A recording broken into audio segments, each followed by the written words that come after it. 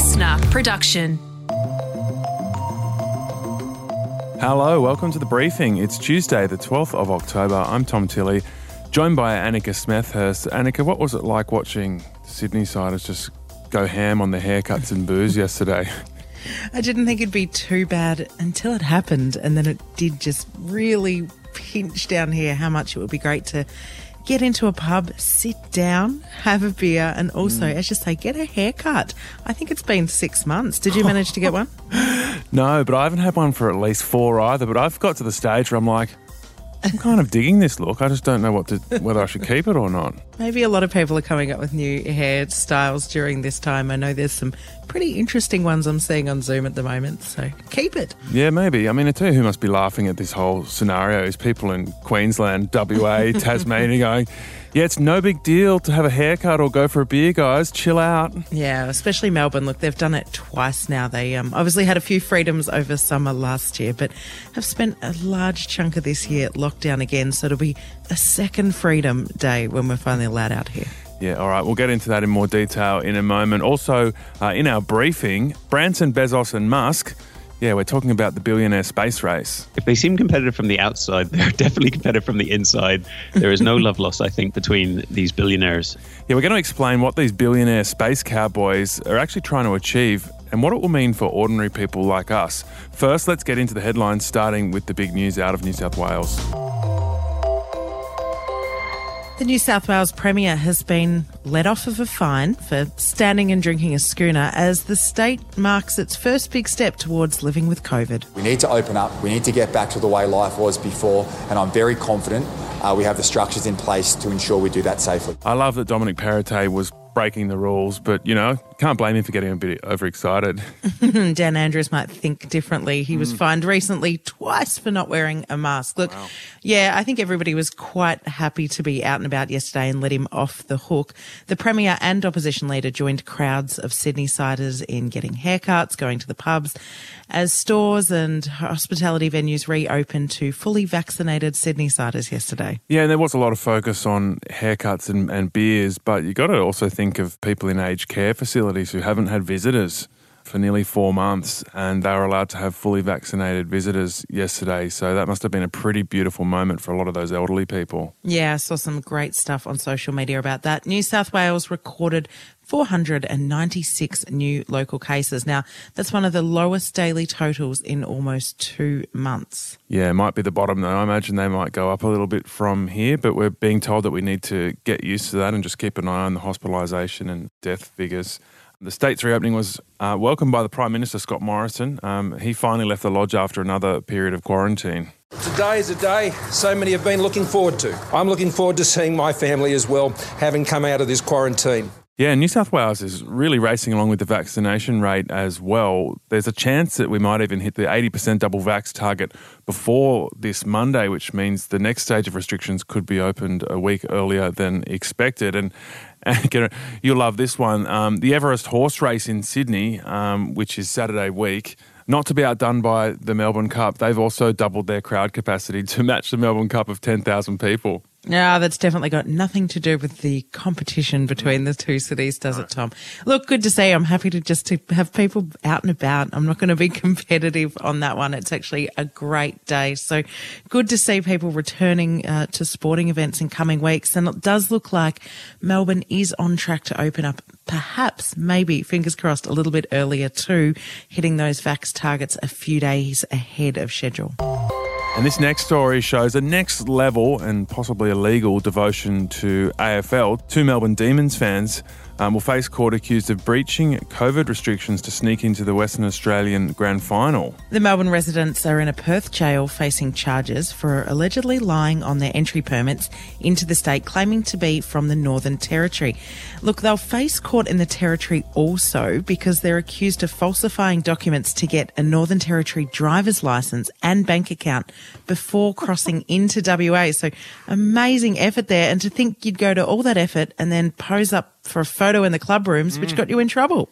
Yeah, so they were seen in videos mixing with Demons players and staff in change rooms and on the pitch following the premiership. These guys were big fans. You could So funny. You can make a movie about this. They're also quite well known. One of them's a well-known pub owner in Melbourne. And that's quite problematic because people were pointing out who it was. I guess they made this calculation in their mind, perhaps. I don't know. When your team gets into a grand final after so long, maybe it was worth it. But they've had a rough few weeks, you would have thought. Good publicity for his pub, I reckon. All the Demons fans will probably come in and have a drink. The government and the families of ADF personnel killed by a rogue Afghan soldier say they're disappointed the man's been released from prison. It came as a shock when we did find out that he had been released. Hugh Pote speaking to the ABC there. Mr Pote's son Robert was one of 3 Australian soldiers murdered by a serving Afghan army soldier known as Hekmatullah in 2012. Yeah, he spent 7 years in jail for the killings and then he was moved to house arrest in Doha as part of the US Taliban deal to release prisoners. But then the Defence Department's Hugh Jeffrey yesterday told a Senate inquiry the government believes the former soldier was released following the Taliban's capture of Kabul. So the Australian government became aware of Hekmatullah's release from Qatar through highly sensitive intelligence. We have no confirmed information about his whereabouts. And Prince Charles has called on Scott Morrison to attend the upcoming Glasgow Climate Conference. During a BBC interview, Prince Charles was told that Morrison hadn't confirmed if he'd be coming to the conference, and here's what Prince Charles said. Is that what he says, is he? This is a last chance saloon, literally. Because if we don't really take the decisions that are vital now, it's going to be almost impossible to catch up. The Queen will attend the Glasgow gathering, as well as Prince Charles and Prince William, who are also expected to deliver speeches. The British PM Boris Johnson and US President Joe Biden will also be there. Yeah, apparently the New Zealand Prime Minister Jacinda Ardern won't be going either, though. A bit of cover for Scott Morrison. I would say, though, Annika, probably committing to net zero is much more important than whether or not he goes to a meeting. Yeah, I've been to a couple of these global summits with Scott Morrison, and they're a great chance to get a photo. And if you're Australia, you sometimes get sidelined a little bit. Look, it'd be good to see him there and it'd be good to see him commit. But if you're going to go with one over the other, I agree. If he can commit to net zero and doesn't want to go, it's a long way and you've got to do quarantine again. He has just got out. I would, favour the former, not the latter. So see where he ends up on this one. But he's not going to be the only world leader not attending. But I think if they don't commit and then he doesn't attend, that will be pretty bad. And Brisbane will get a second NRL team after the Rugby League Commission nominated the Redcliffe Dolphins as the preferred candidate to become the 17th team in the league. News Corp is reporting the NRL will officially unveil the Dolphins as the winning bid this week. The team representing Brisbane's North is expected to join the NRL for the 2023 season in the first expansion of the roster since 2007. All right, in just a moment, the billionaire space race.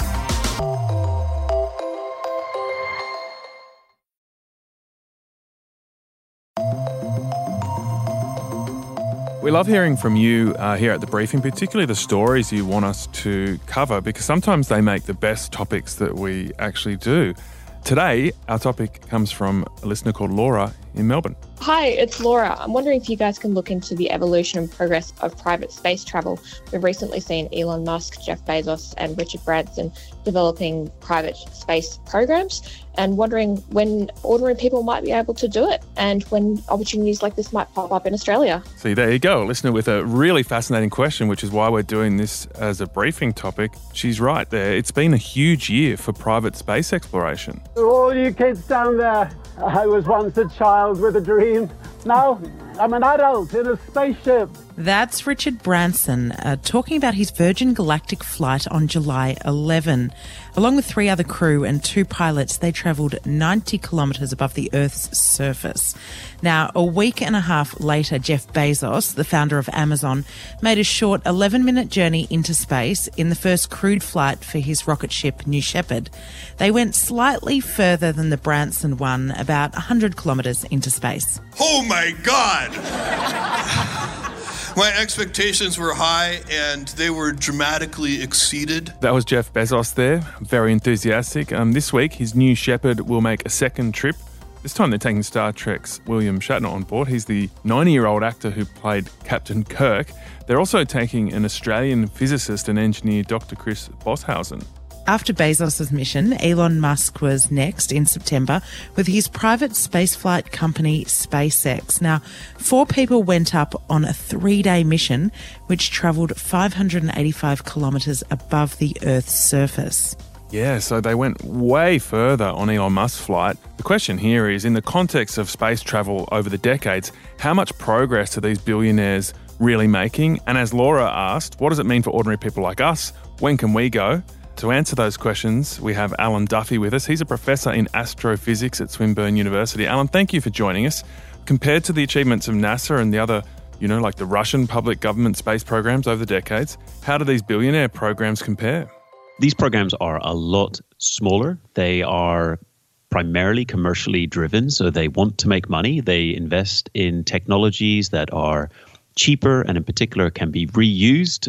SpaceX in particular has pioneered the ability to land its rockets, essentially refuel them, give them a quick look over and then send them back up, hopefully vastly reducing the costs of access to space. So the entire business model is different to what has come before. It's important to realize that almost all of those innovations of SpaceX, Virgin Galactic and Blue Origin are based in part, or if not in whole, on NASA breakthroughs, technologies, a lot of NASA engineers. So they could only have done these incredible achievements because of the progress of NASA, but they have certainly taken that technology and innovation and applied a commercial edge to it, and now seemingly made them incredibly profitable businesses. Okay, so is it all about making space tourism happen, or are they trying to push some of the boundaries of exploration and what we know about space? I really do think that they have a couple of objectives here. We know that at least for SpaceX, the intention has always been to reach Mars. That was the reason Elon Musk set up the company several years ago. The others are a little bit less ambitious. Blue Origin just wants to reach the moon, for example. But the idea has always been to increase the number of flights, increase the size of the rockets, drive down the cost of, say, an individual seat on one of those missions. But in doing so, you're building a rocket that's just ever more capable of reaching further into space, doing more, launching more satellites, the kinds of valuable insights we get from orbit about our Earth. These kinds of rocket companies are thinking on a different level, not just this space tourism of a joyride for 50 minutes, but going beyond and indeed trying to service the broader launch community. And so far, they actually seem to be doing a pretty good job of making all of those things work and leveraging advances in each domain to support the other. So they do seem a little bit competitive from the outside, but you're saying in some ways they're complementary. Do they actually share their data, I guess, and help each other? Wouldn't it be better if these billionaires worked together? If they seem competitive from the outside, they're definitely competitive from the inside. There is no love lost, I think, between these billionaires. In particular, I suspect the Richard Branson stunt of pulling ahead his launch by a week or two to just beat Jeff Bezos to be the first billionaire in space will have particularly irked Bezos. But it's fair to say that the public back and forth have been toned down of late. Not so many Twitter fights happening. And I think that's because they recognize that they are playing in a very regulated, highly risky environment, and it just doesn't look good to have these kinds of almost childish kinds of antics, amusing as they can sometimes be on Twitter. The biggest customer is not the space tourist market, it is NASA, and it likely will be NASA as well as defense satellite launches, for example, for many years to come. And that means you need to show that you can launch safely, you can take their potentially billion-dollar satellites up and not risk exploding on launch. That tends to drive a culture of maturity inside the teams, at least in terms of fixing the engineering challenges. And yes, it does mean sharing the data, but probably not with each other so much. If we did have a bit more cooperation, we might see some better advances. You touched on something there, and that was the issue of regulation. Up until now, a lot of the space travel we've seen has been run by governments, programs like NASA, and this is a really big shake-up having private people come into this sort of domain. Are there rules? You know, you have to get a driver's license, you have to register a car. It just seems from the outside that this is a bunch of billionaires launching things into the sky. What sort of checks and balances do they have? And is it a matter of just having enough money? What's happening right now is the rules that worked when it was a monolithic entity like NASA, launching from clearly one country, the US, and maybe you might have a couple of other players in space, that's completely breaking down. And now we have multiple launch providers, multiple private companies. And in fact, the largest Earth observing fleet operator in history is Planet Labs. This was, in fact, the company co-founded by Chris Bosshausen, who's the Aussie who's going to space this week. These new entries have completely changed the frameworks. We're seeing a much more crowded, contested, low Earth orbit in particular. I think at this stage, everything seems to be managing the potential conflicts, or at least the potential challenges for these prime real estates in orbit, primarily because everyone wants to service the vast US market. At some point, we could find ourselves in a situation where either mistakes happen because orbits are too crowded, and then we get into a very dangerous situation called the Kessler syndrome, where some satellites may collide, the resulting debris cloud will in turn strike other satellites, and we get this cascading effect. This, in fact, was the plotline of the film Gravity. And all of this shrapnel is moving at several times faster than a sniper's bullet. So it just completely destroys everything in orbit, and we lose the ability to operate in orbit. So this is a situation that no one wants to see, but ultimately no one individual, company, or country is actually responsible. So it's the tragedy of the commons, and we hope that we prevent this Kessler syndrome happening, but at least the original proponent, Donald Kessler, estimates that we're probably already at the tipping point in several locations, and that makes for a very scary immediate future if we don't start to clean up our act. So, Alan, Laura's question essentially asks, when is all of this going to be accessible to normal people like us? And so far, you've either had to be Jeff Bezos' brother or William Shatner, Captain Kirk from Star Trek will go up this week, or you've needed lots of money like that Dutch kid. But how far off is it that normal people could access this kind of space travel, including Australians? I think we're getting close. We're currently, a seat on Virgin Galactic is going for about $250,000. The price will drop over the coming years as the spacecraft size increases. It's possible it might get down to the few tens of thousands of dollars, and that would put it at a price point that not the average person, but maybe someone who's mortgaged their house could afford to enjoy, or maybe you miss every holiday cruise for several years and you save up. I don't know how the rest of your family would feel about this. These are suborbital flights. They last 15 minutes. If you want to have the true experience of going all the way to space and orbiting and seeing the world below in true space fashion, that's a SpaceX flight at this point, and that costs around $100 million potentially. So I don't think we're going to be holidaying for days in orbit. I don't think that's ever feasible. I think for us Aussies, the best we might be able to do is essentially a glorified bungee jump, where you go to a very high altitude, hopefully over 100 kilometers, so you cross the Kármán line and are officially an astronaut, and then you fall back to Earth and experience that weightlessness. It's a 15-minute joyride, but man, what a joyride. Right, I guess that really opens up the question of what travelling to space really is. If it's just a 15-minute joyride where you feel some weightlessness, or if it's something a lot greater than that, because that would massively affect the timeline of what's accessible to us, right? Yeah, absolutely. The Swiss investment bank UBS estimates that the value of space tourism will be about $3 billion per year within the decade. So this is a big market. It's a growing market. But I do completely agree. I think it depends on what the actual offering is. For a lot of people, maybe that 15-minute free fall will be fine, will be enough. That will be the trip of the lifetime. This is what Chris Bosshausen is going to experience this week alongside William Shatner. To be honest, I would just pay that money to sit alongside William Shatner, actually. I think that would be quite an experience. But the idea of a long duration, almost space hotel in orbit, which is a plan that is underway, that will forever be in the domain of the ultra wealthy. These can never be cheaper than a few $1 million, simply because of the cost to launch material, the food, the water that you'll consume when you're up there. It just means that a long duration flight will always cost a staggering amount of money. So I think for the rest of us, if it gets down to a few tens of thousands of dollars, maybe it's the trip of a lifetime. it's 15 minutes. You get some cool astronaut training along the way. Maybe it's cost effective. Maybe it makes sense. But I think space tourism will actually always be a bit of a limited appeal. I just can't quite see people forgoing an ocean cruise liner for 5 consecutive years just to get a 15-minute free fall. But I could be wrong.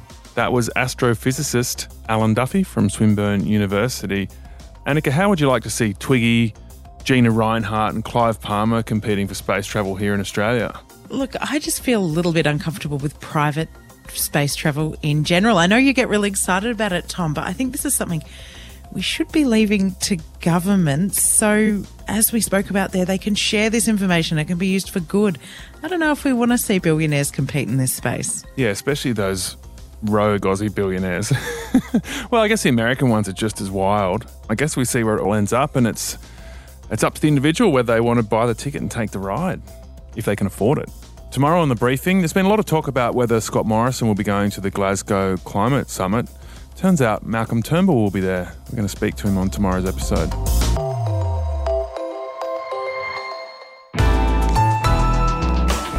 Listener.